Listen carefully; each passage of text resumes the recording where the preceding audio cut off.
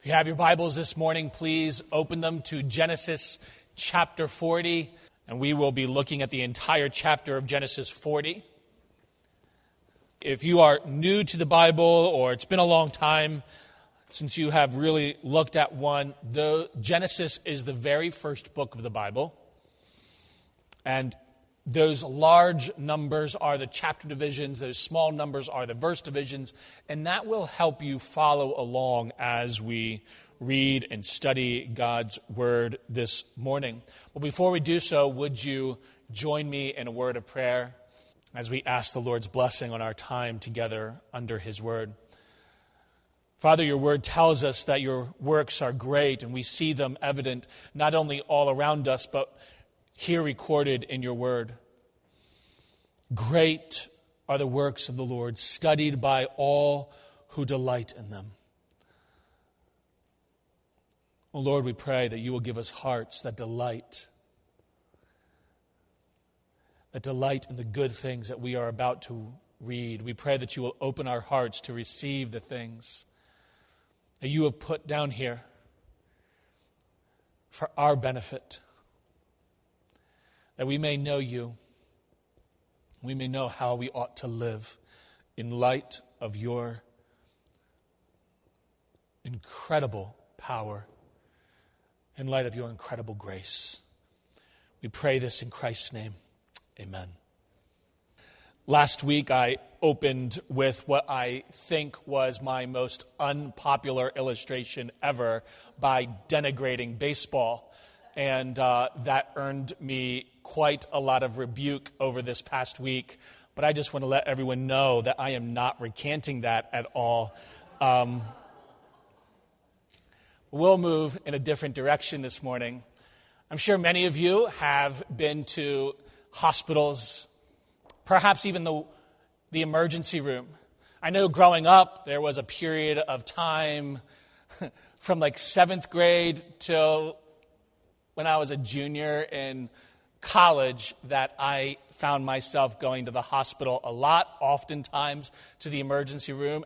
There was one point where I was going so frequently, not to visit, but to be a patient, but I was going so frequently that the nurses and the staff began to recognize me and call me by name and welcome me when I entered in. That is never a situation you want to be in. But such is life when you are young and foolish and think that you can just do whatever. You know, the wait time in hospital emergency rooms is never pleasant. Generally, you're in agony, you're in pain, and yet you're waiting there for hours and hours. And then every now and then you see someone who comes in, and they, because their problem is worse than yours, they get to go right in, you know.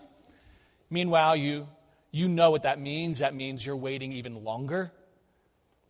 I was looking this week to find out what the average wait time for hospitals in our areas was, and they were typically, many of them, this was Thursday morning. All right, so at that time, Thursday morning, average wait time was about 5 hours, between 5 and 6 hours. That's Thursday morning. You go later in the evenings, and you're going to up that by 2 or 3 hours. At Thursday morning, when I checked, there was several hospitals that were well over 7 hours. There was one hospital that was almost at 11 hours wait time if you needed to go to the emergency room. Imagine being in pain. You're at the emergency room for a reason. It's an emergency. We'll be with you in 10 hours or so. We'll be with you tomorrow. And that whole time you're suffering, that whole time you're waiting. Or if you're a parent, that whole time you're trying to console a child or someone who is in pain. Many of us know what that is like from firsthand experience, but whether we know it from the emergency room or not, the reality is all of us know what it is like to wait. To wait in uncertainty. To wait with no answer and no No certainty about when relief will come, whether that be relief from physical pain or whether that is relief from emotional distress. Perhaps we will suffer some setback, some job loss, some physical ailment. Perhaps our life will fragment and break. Some of us have experienced the waiting room of suffering in our marriages, with our children, with our grandchildren, with our parents, those we love. We endure, we care, we do all that we can. But the answer is not in us. It is ours to wait and wait only. And the question that we ask at those times, if we can see our mind through, is what are we holding on to? And Joseph points the way. Joseph is the 11th son of Jacob. He has a younger brother who's considerably younger than him, Benjamin. And Joseph, by chapter 40, those opening words there in chapter 40, it came to pass after these things. After these things, you remember that Joseph at the age of 17 was sold into slavery, taken down into Egypt. He is in a foreign country with a foreign people in a foreign culture, now a slave, and yet he honors and he hopes in God. He works, and God blesses him. God is with him. And Joseph rises in the household, and then he is wrongfully accused, unjustly condemned, and imprisoned. And even there, we find at the end of chapter 39 that Joseph is yet hoping in God. The Lord is with him. The Lord is blessing him. So that now Joseph is a leader. As a prisoner, he is a leader within the prison. So that the warden doesn't really know what's going on anymore. He's left it entirely in Joseph's hand, because Joseph has shown himself not only to be a responsible person, but one with whom the Lord is present, one who has the Lord's favor. And by the start of chapter 40, Joseph has been in the land of Egypt for more than 10 years. We're not sure what the breakdown is, how long he was a slave, how long he was a prisoner. We don't know. If we account 6 or 7 years as a slave, then that leaves us with 3+ years as a prisoner up to this point. We don't know how long he is a prisoner before chapter 40 comes. But he will be a prisoner for at least 2 more years left by the end of this chapter. What we find in this chapter is that it is the Lord who writes our stories. He is the one in whose hand rests the pen that writes the story and the narrative of our lives. There is a belief out there that God is totally stepped back. He has chosen not to have any control over anything that happens here. We, by our own ability, are able to write our own story, doing whatever it is we want, and we can we can act against him. And to safeguard our freedom, absolute freedom, this idea goes, God does not even know the future, because if God knew what we would do tomorrow, then our decisions tomorrow are set, and therefore we don't have genuine freedom. So the only reason God can ever tell us what happens years from now is not because he knows or that he has ordained it, but that he has simply guessed what it will be. This idea goes by the name of open theism, and it is wrong on so many levels. What becomes clear in this passage is that God is, even in the darkness of this prison, God is at work. The life of Joseph is in the hand of God. And Joseph is going to see it show up in important ways, and you and I will as well. So start with me here in verse 1, and we will read to verse 4, and we are introduced to these two characters. The New King James translates them the baker and the butler. Other translations will have that butler more accurately ideas that he is the cupbearer.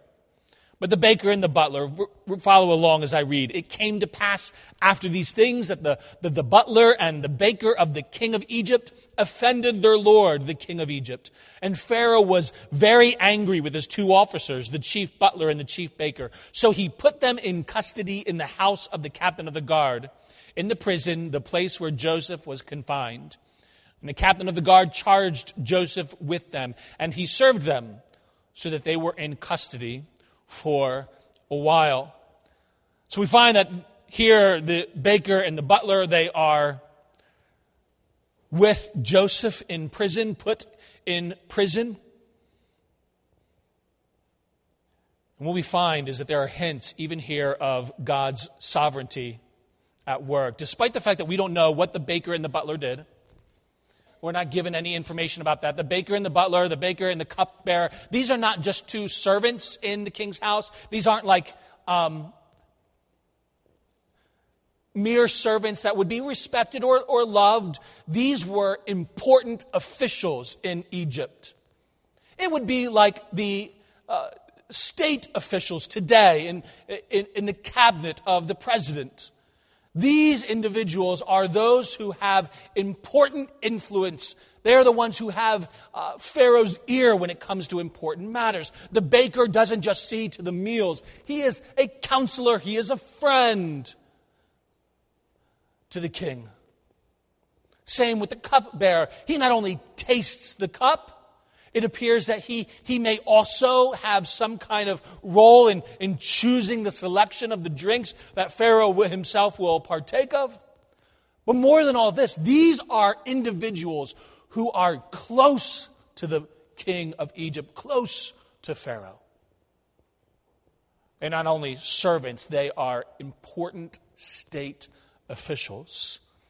We are not sure what they do to offend the prison, to offend Pharaoh. But they are subjected to this prison. And we need to understand prisons in this time period, they were not the place where condemned people went and spent their days or years. People were not sentenced to prison for a certain amount of time and then released. Prisons were dark, dank, difficult, disease-ridden. That's 4 Ds, right? If you got that, 4 Ds. Disease-ridden places. They were holding places for one of two reasons, or for one of two pathways came out of them. You were either freed and exonerated, or you were killed and executed. Those are the two ways prisons operated. Those are the two pathways, that people had out of prison. Prisons were no laughing matter. These are not white-collar, minimum security prisons with TVs and good meals. Very little was given to these individuals. And yet you'll find, do you notice who the one is that assigns them to Joseph's care? Pharaoh finds something at fault with the baker and the butler, and he gives them to the captain of the guard. Hey, take these guys to prison, get them out of my sight. I'm tired of them. I don't know what's going on, but send them to prison until I figure out what I'm going to do with them. And the captain of the guard takes them, and rather than giving them to the warden, who then gives them to then gives them to Joseph, it is the captain of the guard, we read in verse 4, who charges them under Joseph's care. The reason this is important because we find in the very previous chapter that the captain of the guard is none other than Potiphar himself. We don't know whether this means that Potiphar doubted whether Joseph had really slept with his wife like his wife claimed. We're not really certain what this means, but what it does make clear is that on Potiphar's side, he sees that the Lord is still with Joseph and he's honoring him. But more than all of this, what we find is that God is guiding and directing everything. God has brought these two state officials and put them into the very same prison that Joseph is in. And not only put them into the same prison, but he has had them charged by the same individual that charged Joseph. He has had them charged under Joseph's care. And Joseph does indeed care for them. God is clearly working behind the scenes, providentially guiding, providentially ruling. Of all the people who would find themselves in this position, the baker and the butler and all that the details are going to happen, clearly God is guiding. He is the one who is directing. This is the providential rule of God. There is an old Christian catechism, and it asks this question: what do you understand by God's providence? And it answers in this way: the providence of God is the almighty and ever-present power of God by which he upholds, as with his hand, heaven and earth and all creatures, and so rules them, that leaf and blade, rain and drought, fruitful and lean years, food and drink, health and sickness, prosperity and poverty, all things, in fact, come to us not by chance, but by his fatherly hand. I imagine if the writers of that catechism were today, they might slip in a few lines about whether the gas prices are high or low. All things are under the providential rule of God. It is the Lord who guides and has these men committed to this prison under this charge by this captain of the guard whom Joseph was sold to. And then this captain of the guard puts them and charges them under Joseph's care. And it is clear that God is here working behind the scenes. We move on, we see that this chapter, the heart of this chapter, deals with dreams and nightmares. Verse 5, then the butler and the baker of the king of Egypt were confined in the prison. They had a dream, both of them, each man's dream in one night, and each man's dream with its own interpretations. And Joseph came into them in the morning and looked at them and saw that they were sad. So he asked Pharaoh's officers who were with him in the custody of his Lord's house, saying, why do you look so sad today? And they said to him, we each have had a dream, and there is no interpreter of it. So Joseph said to them, do not interpretations belong to God? Tell them to me, please. It was an ancient Egyptian superstition that all dreams, particularly ones that would have stood out to the one who had them, but that dreams were the vehicle for information, of revelation from the gods. We have already seen how God has revealed himself to Joseph in just such a way. Clearly here, God is the one who is the dream giver. He is the one who is revealing himself. Joseph is the one who tells us that. Do not interpretations belong to God? Tell your dreams to me, and I will give you that interpretation. Joseph is not just interested in giving them some random ideas about what maybe their dreams mean.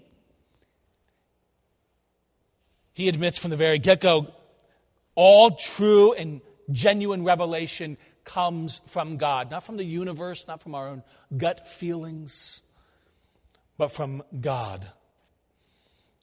And Joseph is bold here declaring this. He could have simply remained silent about that. Tell me your dreams.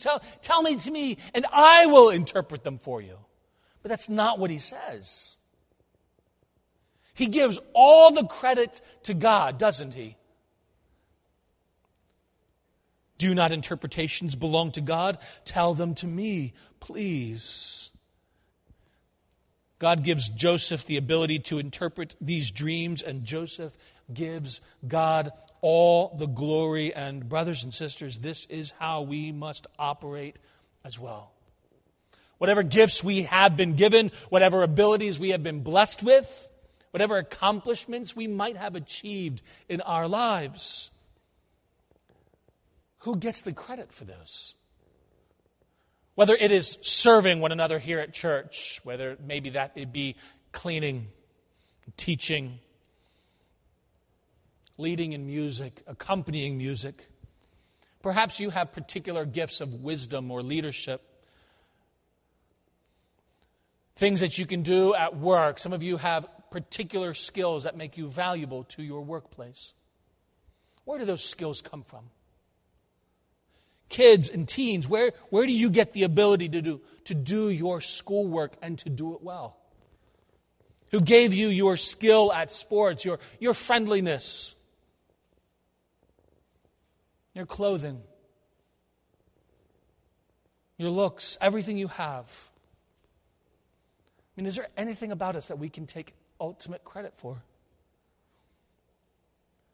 Some of us adults have eyes for colors, design, able to make things beautiful, aesthetically pleasing. Some of us are able to take things that are broken and fix them, whether that be a car, whether that be a system, whether that be a situation. We can deal with problems and solve it in a variety of ways. All of this comes from the Lord. And every now and then, we as Christians are delighted when we see some coach or some person of influence who, when they are asked a question by the media about what they credit in their life for their success, we are delighted when they give an answer and they say, I give all the glory to God for what He has done. He has done this in my life. He has changed me. He has operated this way. And if we're seeing that as genuine Bible-believing Christians, doesn't that just give us joy? And yet, how often do we fail to do that very same thing when we are given such opportunities? On a smaller scale, yes, but how often are we willing to take the credit for something without ever praising God for it? Brothers and sisters, let us give God glory for all the work that He has given us to do. Unfortunately, the chapter doesn't end with that invitation. These men do indeed give the dreams to Joseph. Read with me from verses 9 to 11. We see the butler's dream. Then the chief butler told his dream to Joseph and said to him, Behold, in my dream a vine was before me, and in the vine were 3 branches. It was as though it budded, its blossoms shot forth, and clusters brought forth ripe grapes. Then Pharaoh's cup was in my hand, and I took the grapes and pressed them into Pharaoh's cup and placed the cup in Pharaoh's hand. 3 vines. And Joseph gives this interpretation in verses 12 to 13. This is the interpretation of it. The 3 branches are 3 days. Now within 3 days, Pharaoh will lift up your head and restore you to your place, and you will put Pharaoh's cup in his hand according to the former manner when you were his butler. And this is good news. There is going to be 3 days, hence the 3 branches. These 3 days will pass, and at the end of those 3 days, the butler is going to be restored to his former position. And you can imagine, if you're the butler, how happy you are. And you can imagine, if you're the baker, seeing that there's a good interpretation for the butler, that your response is, it's safe to share my dream as well. And that's what we see in verses 16 to 19, the dream and the interpretation.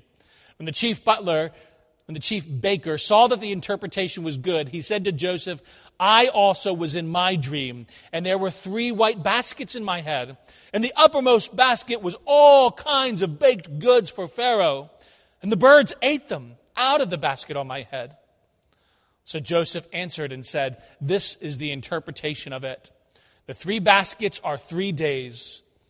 Within 3 days, Pharaoh will lift off your head from you and hang you on a tree, and the birds will eat your flesh from you." Not exactly the interpretation he is hoping for. But I want us to see, no matter how disappointing that baker is going to be, and certainly any of us in his position would be, I want us to see in verses 20 to 22 that what God reveals is true. That God, when he reveals something, it is true. Verse 20. "Now it came to pass on the 3rd day, which was Pharaoh's birthday, that he made a feast for all his servants. And he lifted up the head of the chief butler and of the chief baker among his servants. Then he restored the chief butler to his butlership again. And he placed the cup in Pharaoh's hand. But he, that is Pharaoh, he hanged the chief baker, as Joseph had interpreted to him."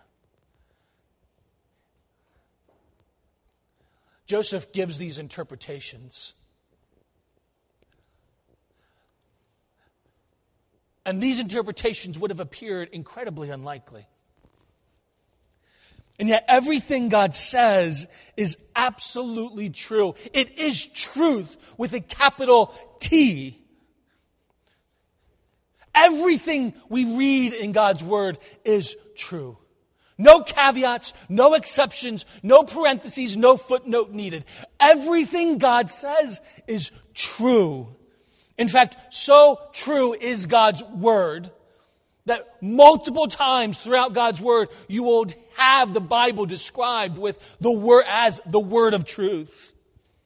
In Psalm 119, 151, we read that all your commandments are true. In Proverbs 30, verse 5, every word of God proves true. And even Christ Jesus himself leads us to believe and see in John 17:17 that God speaks true when he declares to the Father in his prayer, "Your word is truth." Friends, there are a lot of people that call themselves Christians. Many of them lead churches, have YouTube channels. They will have large online followings. They will write books, but they regularly undermine this idea that God speaks truth. My friends, I want to ask you, in what way can we call ourselves followers of Jesus if we disagree with Jesus about the most fundamental reality? That God's word is true. And true in all of its parts. All that God says is true. He never lies. April 1st, 1996, Taco Bell was trying to devise an advertising marketing strategy that would pique the interest. And so they sunk $300,000, which is not a very great amount, but they sunk $300,000 into a marketing campaign that said that Taco Bell had bought the Liberty Bell. And they were doing it so as to help the country decrease its national debt. And they were going to rename the Liberty Bell there in Philadelphia, where it was going to stay. They were going to rename it the Taco Bell Liberty Bell. It was on April 1st. It was a Fool's Day joke. Many of you may remember it. Not that long ago. Of course, at the time, people weren't sure that it was an April Fool's joke. People started panicking. Those who worked at the National Park Service began to panic that the national parks had sold such a significant historical monument to, of all places, to Taco Bell. They were worried that their new employer wasn't the national parks. It was really Taco Bell. People all across the country began to talk about it. The news, which wasn't true, began to make its way beyond the newspapers, and it began to make its way into the talk shows, making Good Morning America and all sorts. It reached more than 70 million people. And it has gone down as one of the most successful marketing strategies in U.S. history in terms of how much was spent and how many eyeballs paid attention. In the weeks that followed it, there was a significant, massive uptick in Taco Bell sales. You know, they sold themselves as a joke with something that wasn't true. But it was something that everybody was supposed to know. It's April Fool's. We all joke on April Fool's. There are pranks, there are lies, and this is merely the way it is. Here's an April Fool's joke that everyone didn't realize was an April Fool's joke. But the Lord will never and never does anything like that. He is not interested in giving us clickbait. He is not interested in trying to draw our eyeballs with something that's shocking, but isn't ultimately grounded in reality. Everything God says is true. And the baker and the butler and Joseph saw that writ large. The other thing we need to realize is that everything God says, not only is it true, it is right. Every word of God is right. It's one thing we know very well in our world. It's one thing for things to be true. It's another thing for them to be right. There are a lot of things that are true that happen, but that are not right. There's a lot of things that people say that might be true, but aren't right. Psalm 119:72, my tongue will sing of your word, for all your commandments are right. Or one of my favorite passages in Psalm 19. The law of the Lord is perfect, reviving the soul. The testimony of the Lord is sure, making wise the simple. The precepts of the Lord are right, rejoicing the heart. The commandment of the Lord is pure, enlightening the eyes. The fear of the Lord is clean, enduring forever. The rules of the Lord, they are true and righteous altogether. More to be desired are they than gold, even much fine gold. Sweeter even than honey, and drippings of the honeycomb. Moreover, by them your servant is warned. In keeping them, there is great reward. Everything God says is true and right. And Joseph, by delivering God's word truly, he is the example of what a prophet will look like. He delivers God's word. He doesn't alter it. He doesn't change it. He declares it as God's word. He doesn't soften the blow for the baker. He doesn't tell him something that's not true merely to help him feel better. He did not get embarrassed about what God's word is. He did not mumble or stay silent. His role was to declare, and he did. He doesn't tell it like he sees it. He tells it as God said it. And therein lies the huge difference. He doesn't judge God's word. He doesn't evaluate it. He doesn't try to change its packaging to make it more culturally relevant. He just declared it. This is what God has said. And in this he pictures Christ Jesus, who is himself the great and perfect prophet, who not only declares God's word, he is God's word. He not only speaks the truth of God, he is the truth of God. He is, as we sang earlier, he reveals God perfectly. reveals his justice as he hangs on a tree.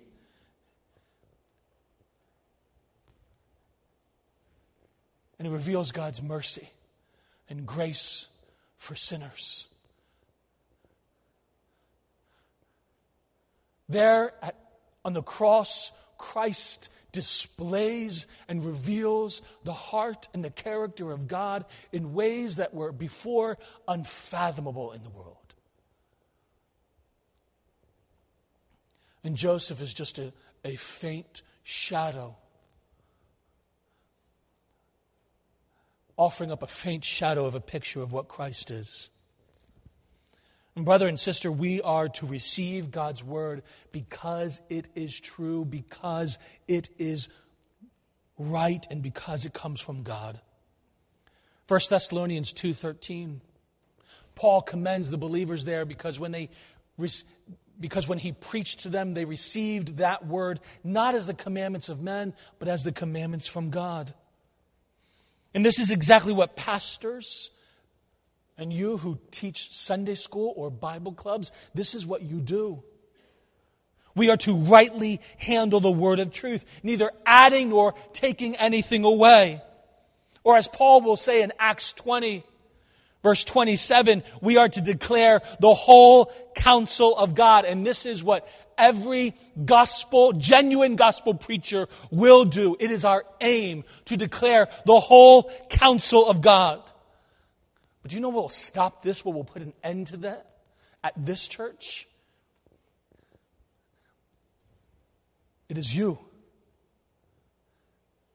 If we as a church no longer and become increasingly embarrassed by what God says here, if we will become increasingly inattentive to it, if we will show the next generation that the things in God's word, they're not relevant, they're not essential for you, going to gather and to study God's word is not that important for you,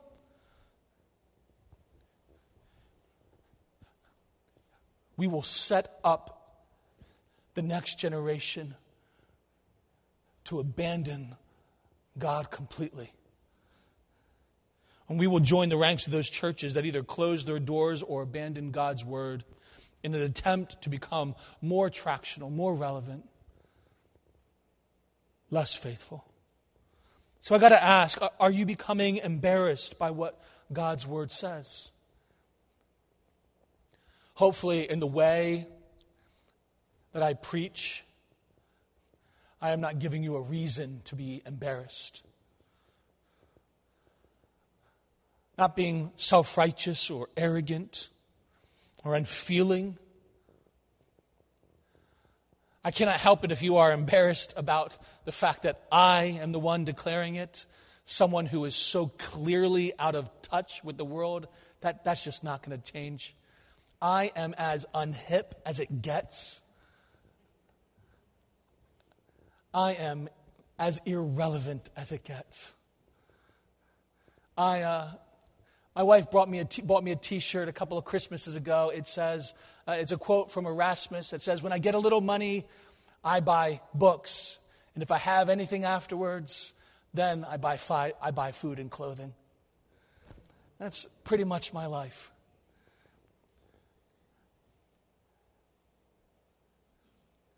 But the question is, are we embarrassed by what God's word says? What is it, brothers and sisters, that you are finding yourselves slowly becoming embarrassed to talk about? What are you afraid that I am going to say that might prevent you from inviting someone? What are you embarrassed to say to your friend? And if we are embarrassed by what God says and how it might offend someone else, doesn't that reveal where our real problem is? Because if God's word is true and good and right, and yet we're the ones who are increasingly embarrassed by it, then the problem isn't at this church, the problem isn't, and it can't be God's word, the problem must be us. Let me encourage you.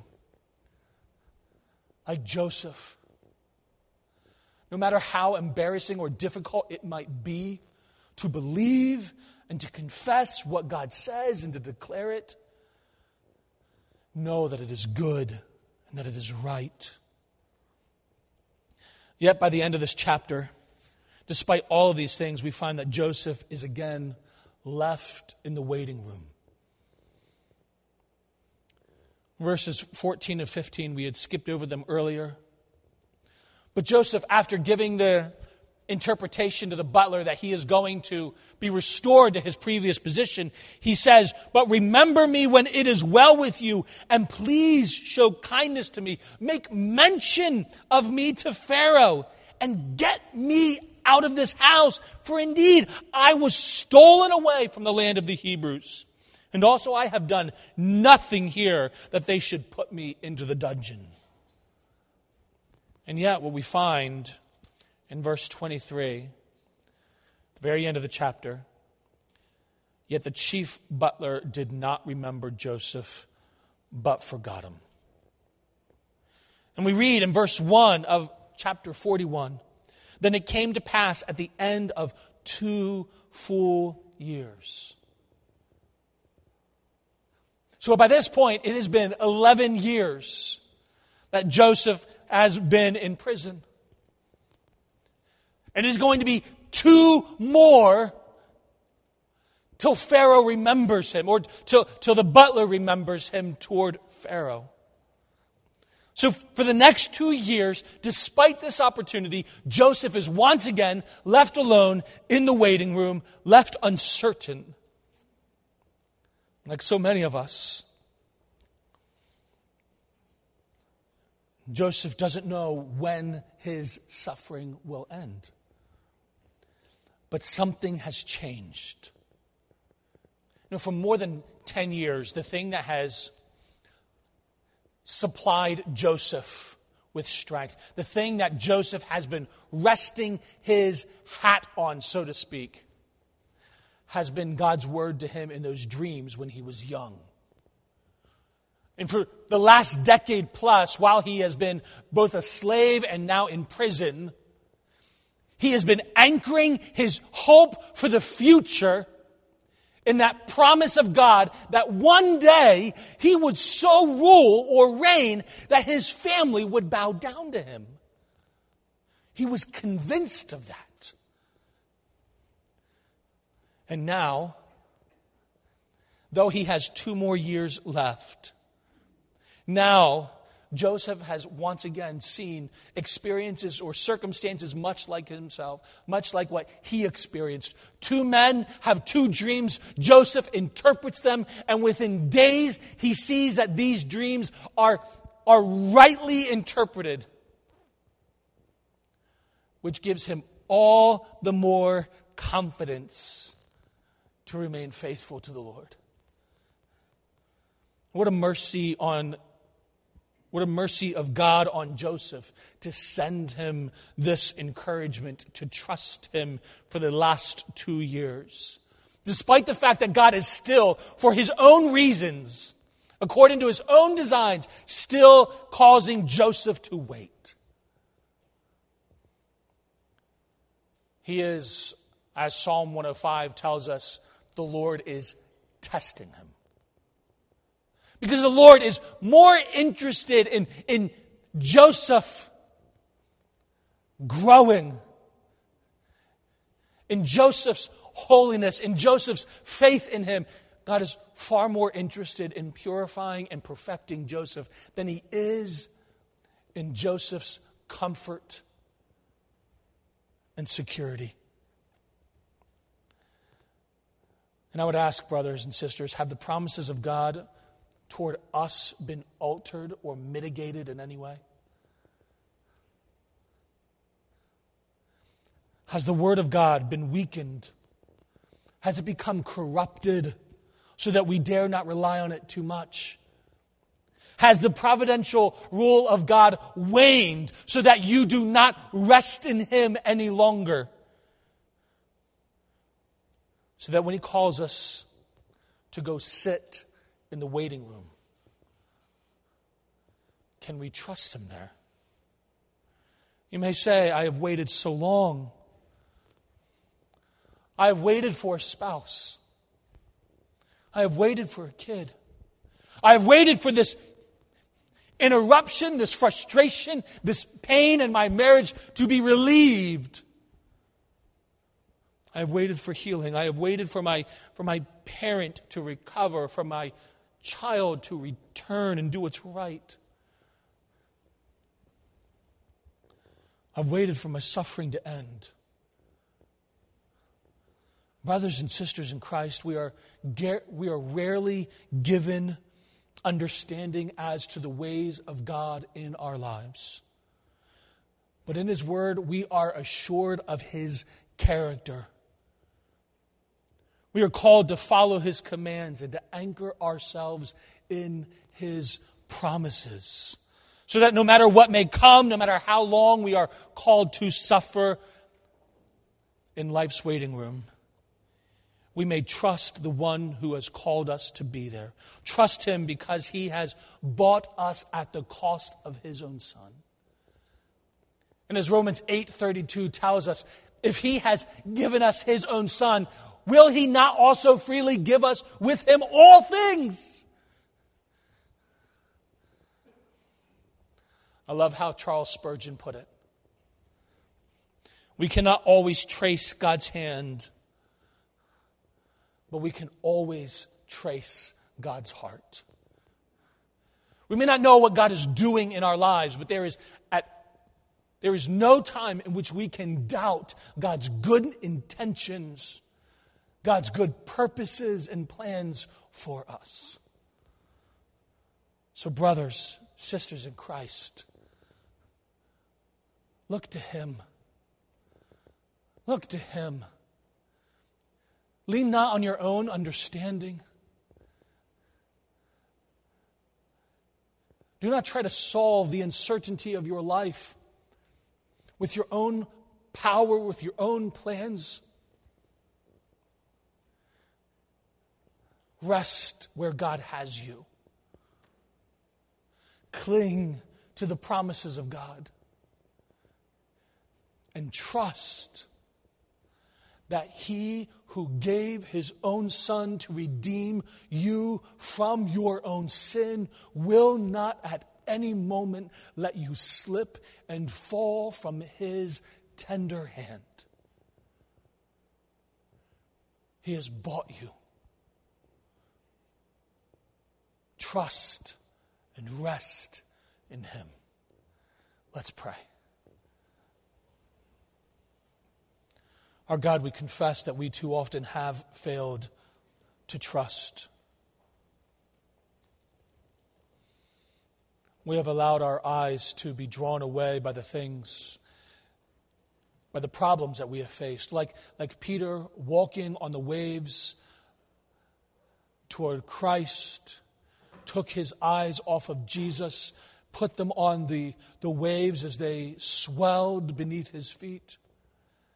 And he began to sink. Oh, Father, we are that way far, far too often.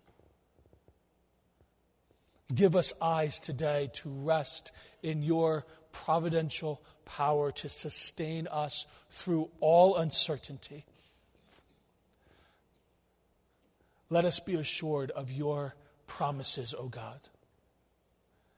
And to be like Joseph, convinced of your word, so convinced that we are upheld through life, and so convinced that we are unembarrassed to give it to others. Oh God, do this in us. We pray according to the riches of your grace in Christ Jesus. Amen.